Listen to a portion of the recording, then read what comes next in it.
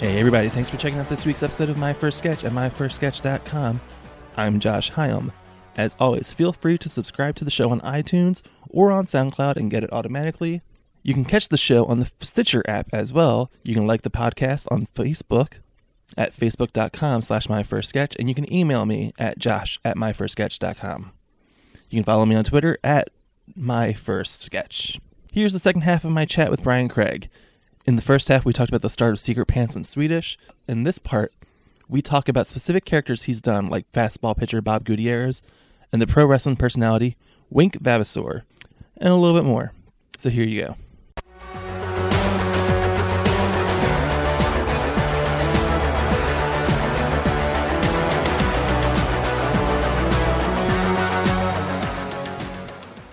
Fastball pitcher Bob Gutierrez. Sure. Yeah. Old friend. I don't know how many times I've ever seen him live, but every once in a while I do go down the rabbit hole of all the videos online and just like There's not a ton. But I will watch like 3 or 4. Watch and rewatch. Like that character to me is so weird, so fun. He's got a mind of his own. Entirely. And that's like I'm being a little facetious, but it really is amazing to put a mask on, essentially, and just being able to say anything you want being behind a mask is my favorite thing in the world. If I were an actor in Hollywood or something, I would be a character actor for sure. I'm not a leading man. I'm a character actor. Yeah. I can disappear into a role.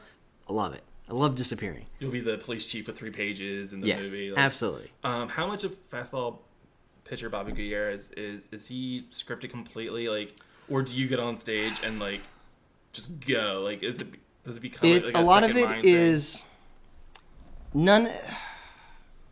It's weird. There's a story I heard about how Sacha Baron Cohen did the Borat movie. Okay. And he had a team of writers. This is fascinating to me. He had a team of writers writing jokes, and then he would memorize all those jokes and just have them in his arsenal. And then he would go out into the real world and interact with people. And then when a scenario would come up, he had this joke to pull out of his, if I'm making analogies, he's got a quiver of bows and he's pulling arrows out and shooting them. That feels and they're really hard. landing. It's crazy hard. It's crazy hard. So to answer your question, I have all of fastball pitcher Bob Gutierrez. It's a very in-depth backstory. And so knowing, and this is so dumb and actory, but knowing everything that absolutely. Anchors all of the stuff is from a place inside of him. But I think every time Johnny Goodtimes asks me to do a Quizzo Bowl every year, and it's every February, and he's like, all right, how about this crazy idea? What if Bob is this? Or what if Bob is that? I'm like, well, Bob exists in his universe. So you have to, I have to figure out in my head how the crazy thing you want him to do makes sense in Fastball's world. Yeah. And then, kind of retroactively, or reverse engineer why a thing that we're doing exists. Then it is real to Fastball. And that's the thing, you mentioned the Christopher Guest movies earlier, That's the script. That's exactly the character breakdown, the biography of that person. That's exactly it. Yeah, so it's very Christopher Guest. And then you have Fastball's very the light story, but through it. So he's an outline. Yeah. Fastball pitcher Bob Gutierrez is a very detailed outline, and then bouncing it off in different directions and that. And then I try to keep a mental tally of every. Even though I'm the only one that has seen Fastball every single time he's done, every truth that he says on stage stays true. Okay. It stays true forever. And so, which also sounds like a lot of work. And so the video you saw of fastball pitcher Bob Gutierrez getting punched in the balls because he's wearing a cup. And he says, always wear a cup every day of your life. Every time I do fastball pitcher Bob Gutierrez, I'm wearing a cup. Okay. There's never an instance where I'm not wearing a cup. It almost never comes up. I was going to say, there's no reason for you to be wearing a cup. I almost never reference it anymore. But the fact that fastball pitcher Bob Gutierrez always wears a cup, even if I only said that once, the fact that I said it once, it might come back. Someone will be like, oh, you're wearing a cup right now. Punch him in the nuts. Oh, he's still wearing a cup. Oh, good. He's still wearing a cup. List number 3: Yeah. punch basketball pitcher in the nuts. Like, I only do him once or twice a year, but if you punch him in the nuts, he will get a little seasick, but he'll be all right because he's wearing a cup every single day of his life.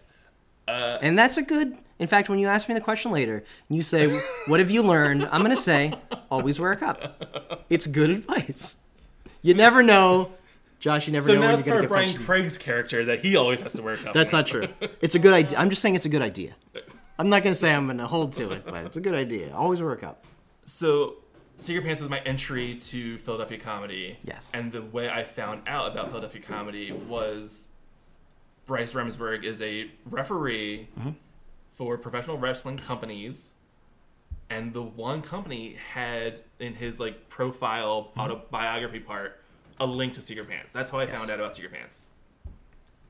As I start watching this company, Chikara, and just randomly at one of these shows, I want to say it was in Reading. You're just randomly there, and you're generally quite dapper and like decently attired. Oh, thanks, Josh. But you're at a wrestling show and you're wearing A your suit, normal yeah. suit. And I'm dressed tweed to and the whatever nines, it was. yeah. You know, my brother, I'm like, that's a dude in Bryce's group. What's he here for? Like, like I've never seen you before. Like, what are you doing? And then it evolves to the point where you're now. I remember that show. The I was corporate- handing out business. Like I was kind of like off to this. I'm You like, would occasionally glad hand. what's and the be load? yeah. What's this going on here? And I handed out a business card, and it was kind of like an under like. Because I think I remember Bubbling under the there surface with the- being yeah. like the internet dorks being like, this guy was I handing got out this business cards. Who is this He's guy? got a Chikara logo on his business card. Who is this guy? So it turns out that you are the corporate representative that's now in charge of this wrestling company. Yeah. Why? How does this happen? Like, other than, I'm assuming now that you mentioned it earlier, Bryce saying, hey, can you help me with... And Bryce also knows what my wheelhouse is. So after... and I will admit, doing Wing Vavasor was hard for me. Because of how me it is, like how me I looked. Like I'm dressed as Sure. myself. Yeah, there's And no, I have established that there's no difference I in don't the like- look of Wink. I don't like not having a mask on. I can get on stage as a crazy character. I can walk around. I can walk. In fact, I'll be doing it again next week. I can walk around Old City, Philadelphia, dressed as Ben Franklin, and do my little chit-chatting with people and posing for pictures. I have no problem being an outgoing person, not as myself. But I don't like I'm very introverted as Wink myself. very much looks like you. Yeah, Wink looks like me very much. Very much. And so that was tough for me. But after doing fastball for however many years I did it, Bryce is like, "Oh, Brian's good at just interacting with fan. Like he could talk and kind of like riff. Improv's not the right word, but like ad libbing and Right. being a character, like putting a character on. Yeah. So when they had, well, I guess when the powers that be behind Chikara figured out, like, oh, here's the next step in our storyline. We need somebody that can do this character. Bryce, like, oh, I got a guy that can put a mask on and be a character. This would be right in his wheelhouse. Which, it was tough for me standing in an audience of wrestling fans. Like I grew up as a kid watching wrestling, but then once I kind of aged out of it, I had no interest in it. And Which is not a. And I also think it's fair to say that the Chikara fan is different. Yes. Than Oh, absolutely. every other pro wrestling fan out there. Yes. Like, there's a entire like insanity to being a Chikara fan on top of For sure. And they got most of the best fans in the world and some really terrible fans. Like Green. I keep hearing things about the Green Lantern guy. He's kind of a he's a tool. yeah. See, he's got a reputation. Yeah. Just as a fan, it's so weird that the fans. That's a problem. If you're a fan and there's a reputation about you, that's an issue. But also, like, there's fans that have, like, they're at every show, and, like, you see them, they travel to all the different shows. It's crazy how invested those fans are in that promotion. Yeah. It's amazing. It is amazing. Like, I can picture, like, the one guy with the hat, he's wearing a hat, his name's Michael or Mikhail or something. Like, he's at every show, and like, he'll talk to me, and they're all, like, a lot of them are very, like, they're more introverted than I am, so, like, it's amazing to interact with those fans, but it was also tough just for me as a person who's inside my own head a lot, to be the person with no mask on, in a sense. Like, I was doing a little bit of like, I was, putting airs on a little bit. Your voice gets a little higher. Yeah, I was doing kind of a snooty upper crust type of thing, which I'm not. I was raised very blue collar. Yeah, you're definitely silver spoon. Yeah.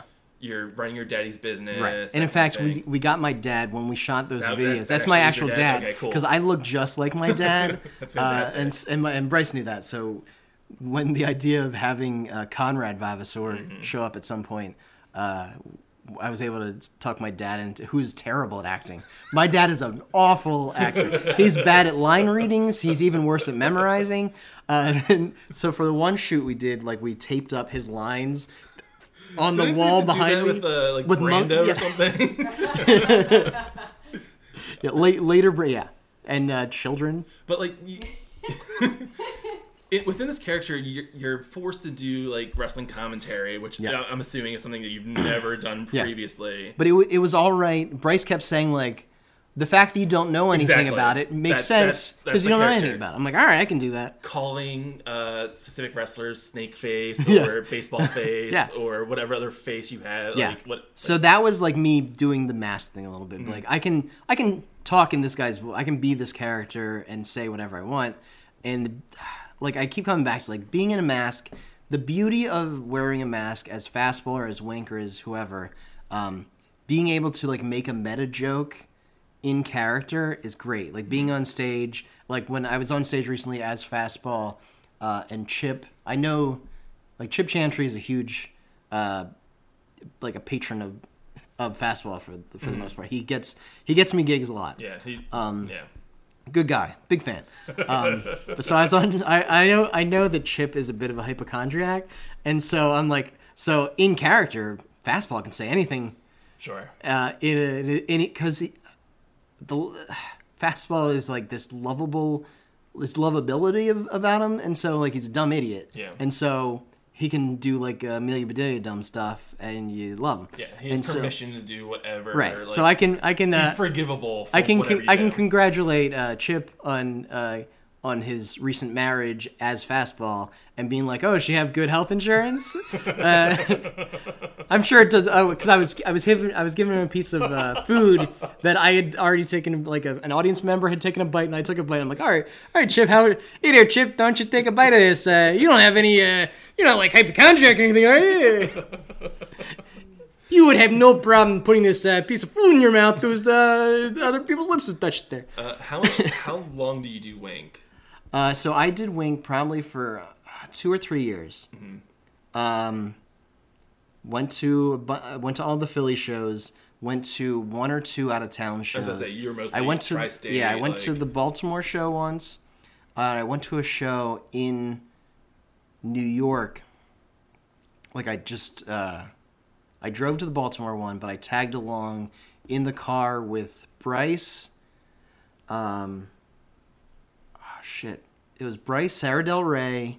Me and Sarah Del Rey were in the back of the car, and I think Eddie Kingston was in the front with Bryce. Okay. So I got to, like, I felt like I was with Chikara royalty at that point. It was great. And watching, like, so you're familiar with Sarah Del Rey. Yes. And she's, like, she has, my favorite thing was just hearing her talk about going to the grocery store, because, like, they're very, like, her and Claudio are very, like, we're bodybuilders. We keep to this very strict diet. And so tons of almonds, if I remember correctly. And she, while we were driving in the car, it got to the point where she's like, all right, I have to eat now. And she started, like, immediately like that, started getting just grumpy and moody. And I'm like, geez Louise. Like, watching her turn at the point where she should have eaten her next mini meal or whatever, it was great. But she was talking about... Did she have it all, like, ready? She had... or was it in the trunk? She was sitting there eating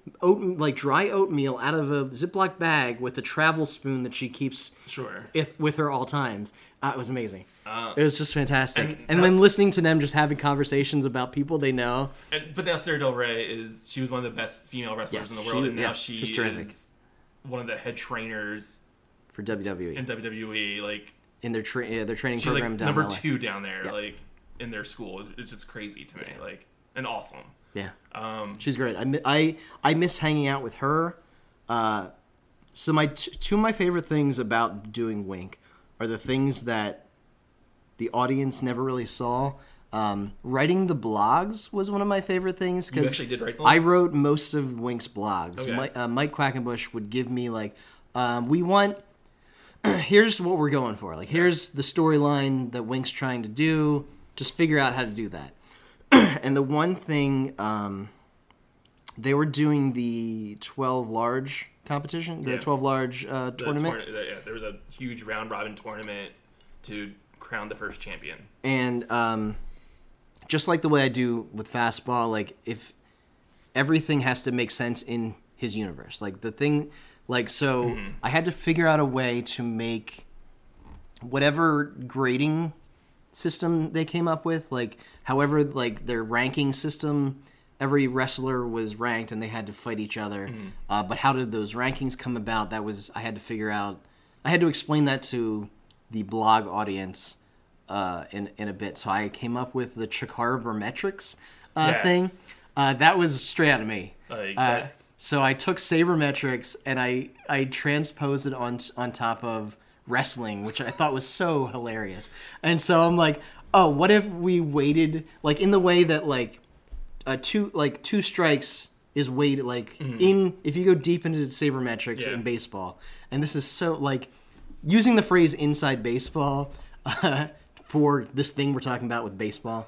Just for the audience, this is very inside baseball. So sabermetrics, where they kind of like everything gets like a point system, and it gets a little tedious and ridiculous, but it's amazing. Part of the storyline of your character is within this Chikara Barometrics. I'm going to say incorrectly. Well, it's not a real word, right? But you split up, and it came from sabermetrics, which the BR of sabermetrics stood for like baseball reports or something. Yeah, like it. Which a nerdy fan pointed out in the message board. The BR stands for baseball something around. I'm like, come on, man. You split up the teams. Like, you split up a bunch of, like, beloved teams and created new characters. You created the GoBot versions of Transformers for the tag team of Ants. Right, so that was essentially, Mike said, all right, we're gonna split all these people up, so write a blog about why we're splitting them up. And so I knew that Wink doesn't know anything about wrestling, but he's a numbers guy, so he would know sabermetrics. Sabermetrics So makes sense. The relationships that these people had to each other, much like in baseball, those relationships you can't quantify. Right. So the relationships in a tag team you can't quantify on this spreadsheet, but 2 counts, which I thought was the funniest thing in the world. This guy gets a lot of 2 counts, so that's going to be weighted higher than this guy that gets 3 counts, but he doesn't get that many of them. But this guy gets a lot of 2 counts. So he's going to be weighted as a better wrestler than the guy who wins matches. It's so stupid. The fact that you wrote it, I'm very pleased, like, in retrospect. Like, Chikara Barometrics was probably one of my favorite things that came out of that time as Wink. Is Wink dead? He was put into a plastic bag. He was put into a garbage bag by a big guy at one point in the video. But so he's dead. Like, I don't know. Because I know that I can't ever go to a wrestling show ever again. List number 5. I don't think it was ever said to me, but I knew like as I signed up for when at the beginning of You're it, no longer a I'm fan. like, I can't. Like I'd been to a couple like arena shows when Bryce gave us free tickets earlier on, and so like going to that first show in Reading, I'm like, I can never come back. I can't do this again as me. Right. So like this is me never.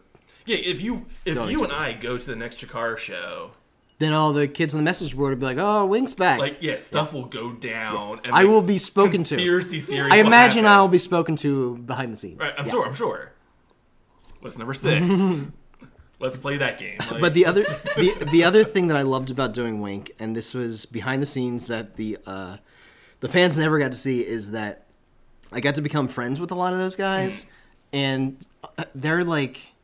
Much like how comedy people are real people, these wrestlers, well, they all like, so like they've got their things. Everyone's got their other stuff.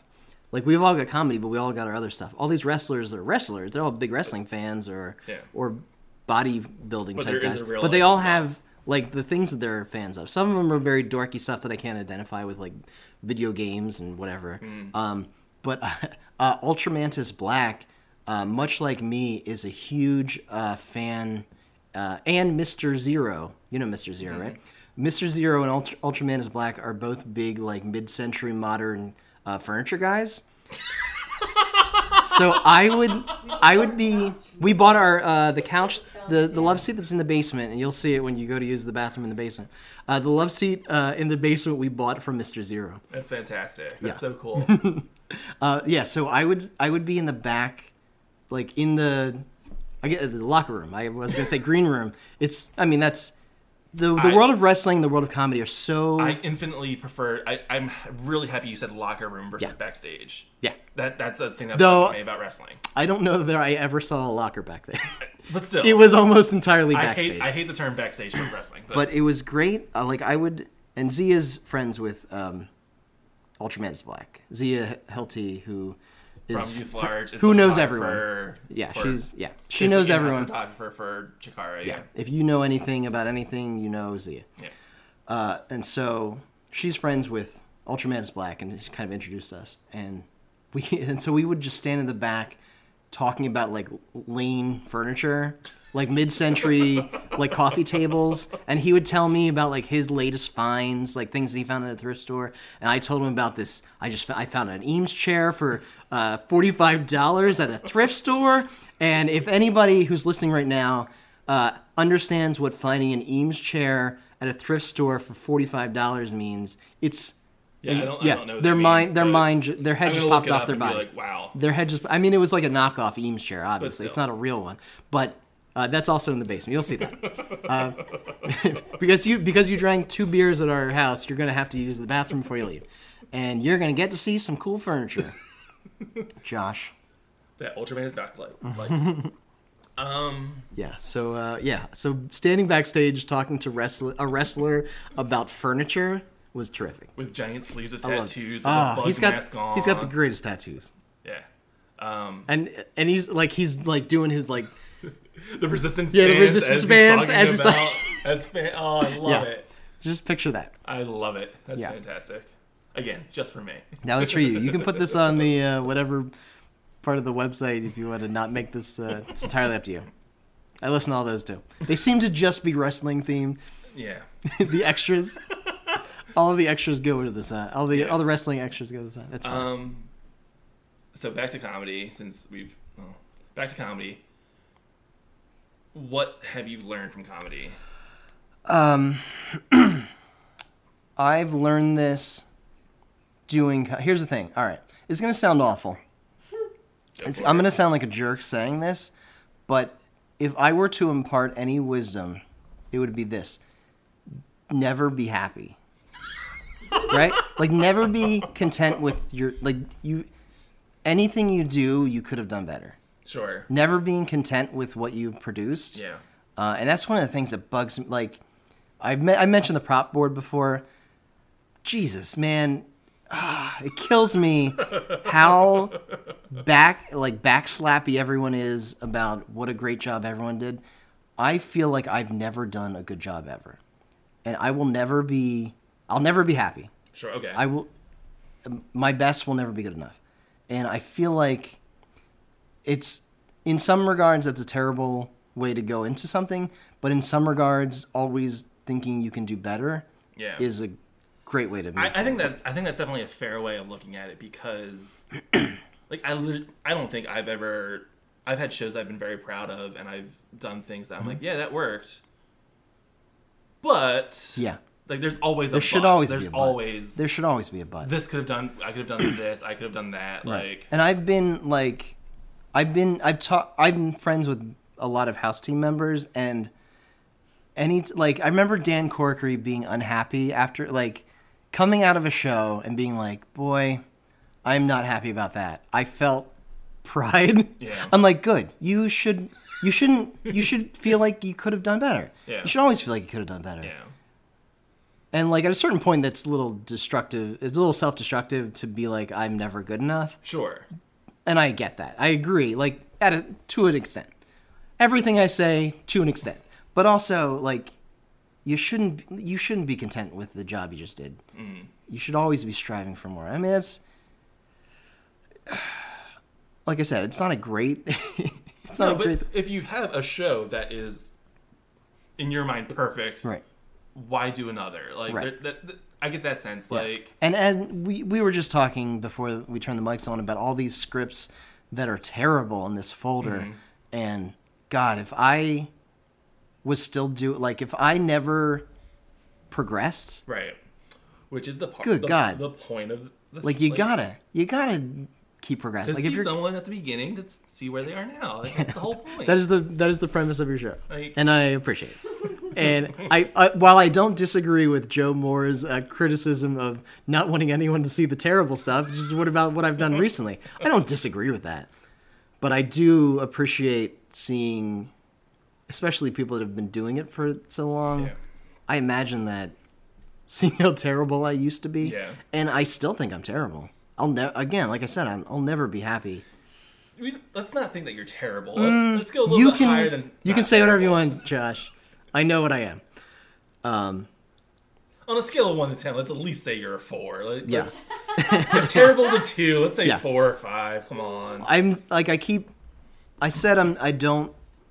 lack ambition a little, but I also said I don't like losing. So like there's that. Even though you're not competitive. Right. I'm not competitive. Like I'm not going out of my way to try, but if I'm gonna start doing something, I'm gonna do it right. Yeah. And I feel like I wish. If it's worth doing, it's doing right was the motto that more people had. Sure. That I feel like is the takeaway that I want people to get from me. If it's worth doing, it's worth doing right. Keep editing.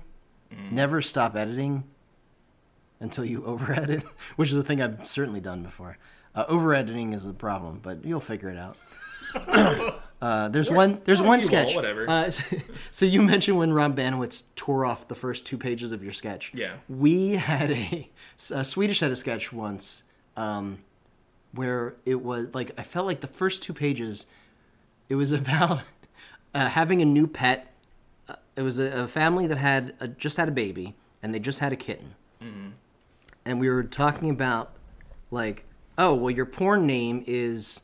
The street you grew up on, and the name of your first pet. Yep. So this baby that you just had, you better name that pet something cool. Okay. Like that better be good premise. So that was the premise of the sketch. But then we're like, all right, well, I feel like we're over explaining at the beginning. Everyone gets this, right? Right. And then so we took out literally the first page and a half, and we just chopped it, and then we started it right into like, all right, so what are you gonna like and we're like, oh, the audience doesn't understand what.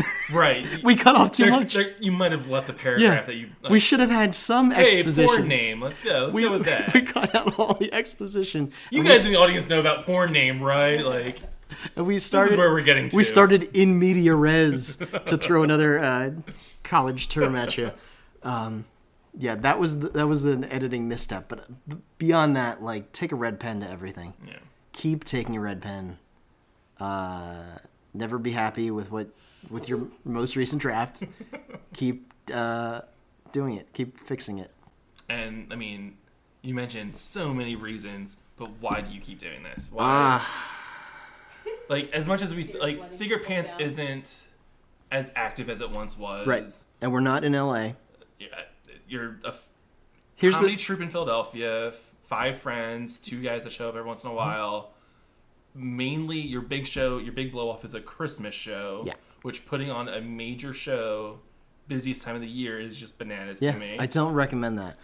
And yet you're still doing it in a few weeks. The audience keep telling us how much it means to them. Entirely just for me at this point. Like, this, and I'll announce the date, but we don't have a title yet. December 22nd. December 22nd. It's a Friday. They finally gave us a Friday. And I know a couple of the acts involved. Brian Kelly spilled some beans for me.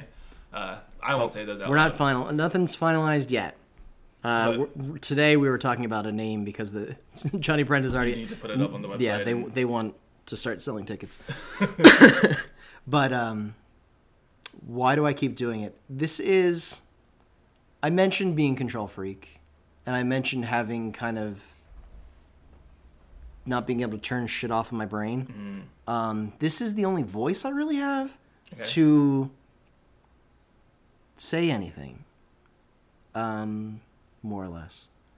And I am realistic enough to know that my talent, while I'm good, like I'm good at doing this, I'm not going on TV. Like I'm not gonna be the guy that moves to LA and gets a job. Michaels isn't gonna snatch you out of the crowd and right. And even if I'm close to, like, I'd have to work harder at that. I'd have to build that muscle a little stronger, and I'd have to move. And I don't want to. I don't want to. I'm rooted. Yeah. I'm 35 years old, and I got my roots, and I'm not naive enough to think that I'm gonna make it. Right. And so I've resigned myself isn't the right word. I haven't resigned myself, but I know. I know that I have things to say about life, right? And this is really the only outlet I have to do it. Okay. Like I've got, my hobbies outside of this. Not much. I don't have a ton of hobbies. I like vintage furniture, and I'm good at sewing and making stuff. Right. I'm a maker, which is probably a topic for a separate podcast at some point. I could start telling people how to make stuff. Like that's a job I could probably do. Get cardboard. Step 1, cardboard. I feel like that's like a DIY network show. Like comedy props. Here we go. Let's do it. But I think Amy Sedaris is kind of has already. I haven't watched it yet either. I'm excited to watch it though. But yeah, so like in the last couple of years, I've started writing less silly stuff and more personal things. And I feel like I'm certainly enjoying that a lot more. And like I'm writing things that I don't even know if they're funny, but they're meaningful to me. Right. I mean, you bring that up, and the first thing I think of is the monologue that you did at a Swedish show a couple months ago, and then you redid it at the monologue show at FIT. Right. I was a Secret Pants show. Okay, Secret Pants, sorry.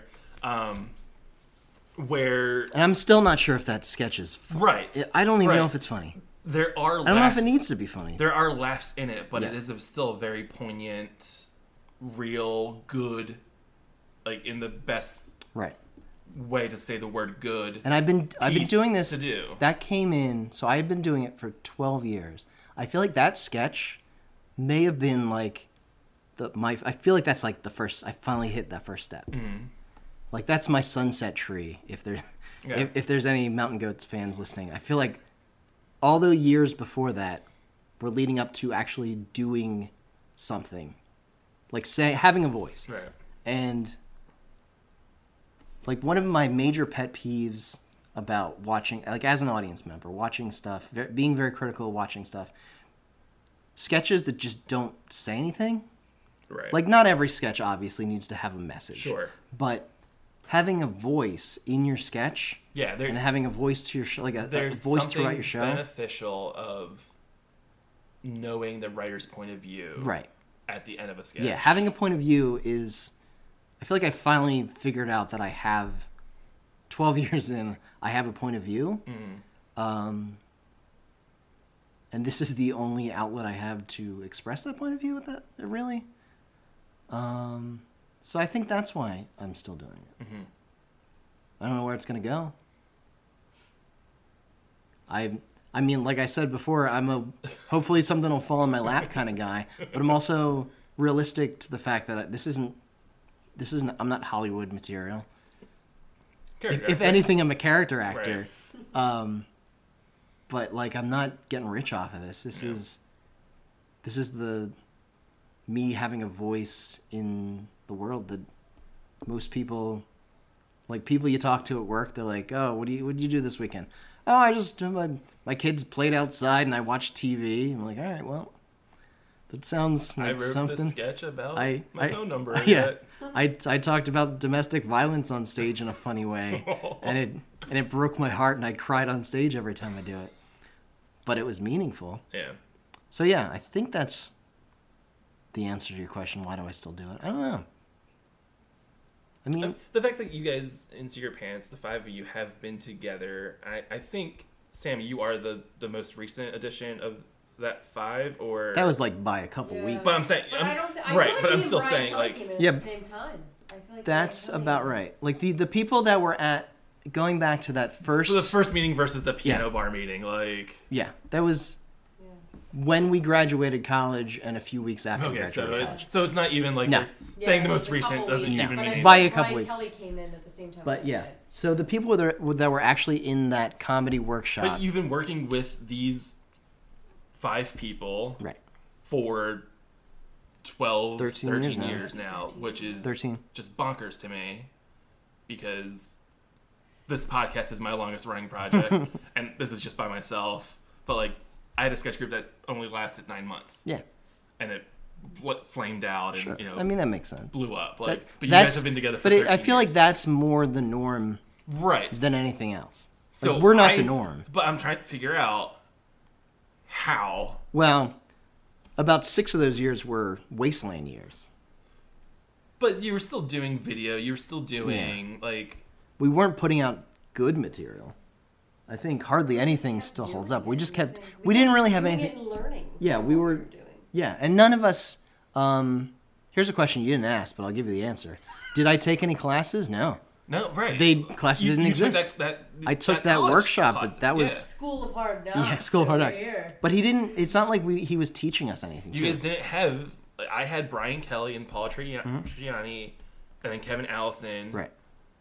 But that worked. To tell me. That comedy workshop. This is working. This isn't working. We didn't even get that though. Right. The comedy workshop was literally just, all right, we're gonna turn on the lights, and you guys have free reign to use this studio space. If you want to go off into that room over there and write, or if you want to do this over here, you're welcome to do it. I'm gonna go sit over here. Yeah. Like Rob Stoller, him giving us that opportunity was huge. But he was the babysitter in the room. Right. Like we didn't learn how to put a TV show on. We were given the opportunity to put a TV show on, right? Which is a big difference. Yeah.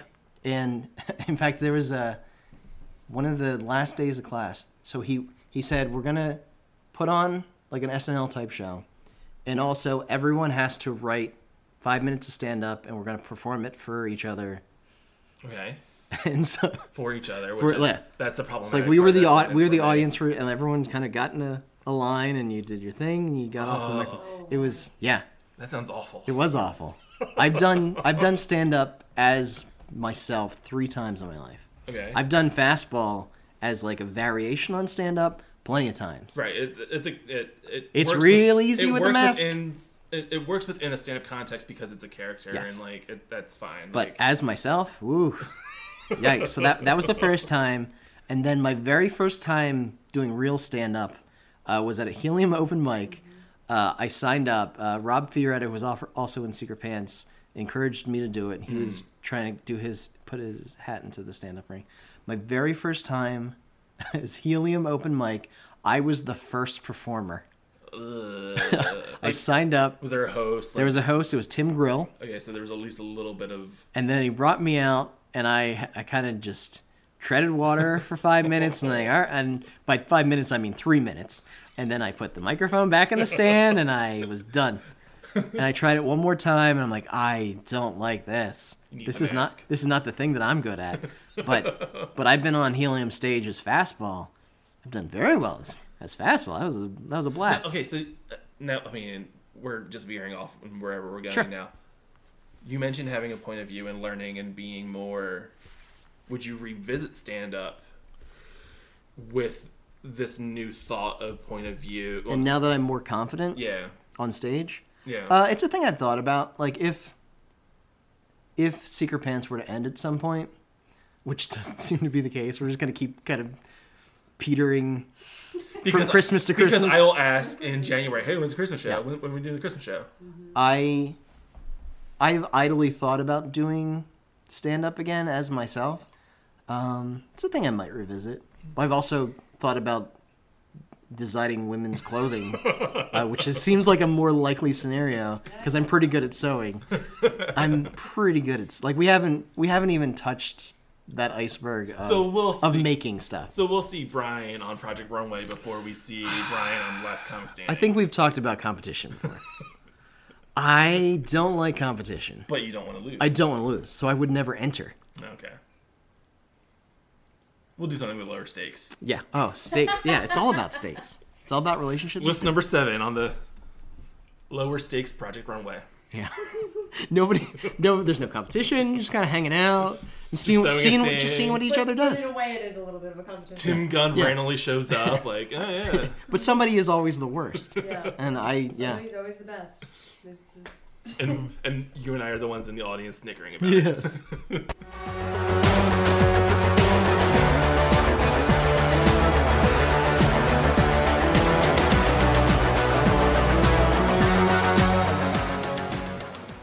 Swedish presents their final shows, Swedish fully accredited, at the Philly Improv Theater on November 17th and 18th at 9 p.m. Tickets are available at fitcomedy.com. You should go. I really think you should. Also, Secret Pants will host their annual holiday extravaganza at Johnny Brenda's on Friday, December 22nd. More information will be released over the next couple weeks, and tickets will be on sale soon. And it's another show I think you should go to. Next week, during Black Friday Comedy Marathon, you can see me host my game show, The Big Freaking Quiz with Josh Hyam, on Saturday, November 25th at 2:28 p.m.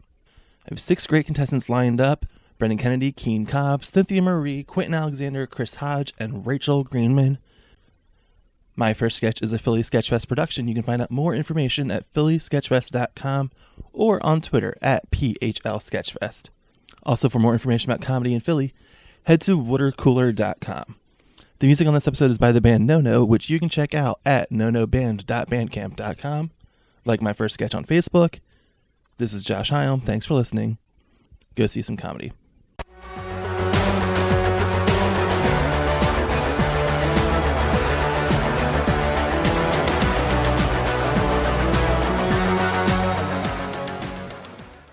Oh, here's the thing I forgot to mention. Like, one of the things that I'm just gonna say it like you're gonna cut this in. Like, one of the things that I've learned is that having people whose opinions you respect, give you criticism, and being able to take that criticism is probably one of the most important things about sketch comedy. And so, like, having a group of friends that you respect or whose opinions are relatively good, telling you whether something's good or bad is invaluable.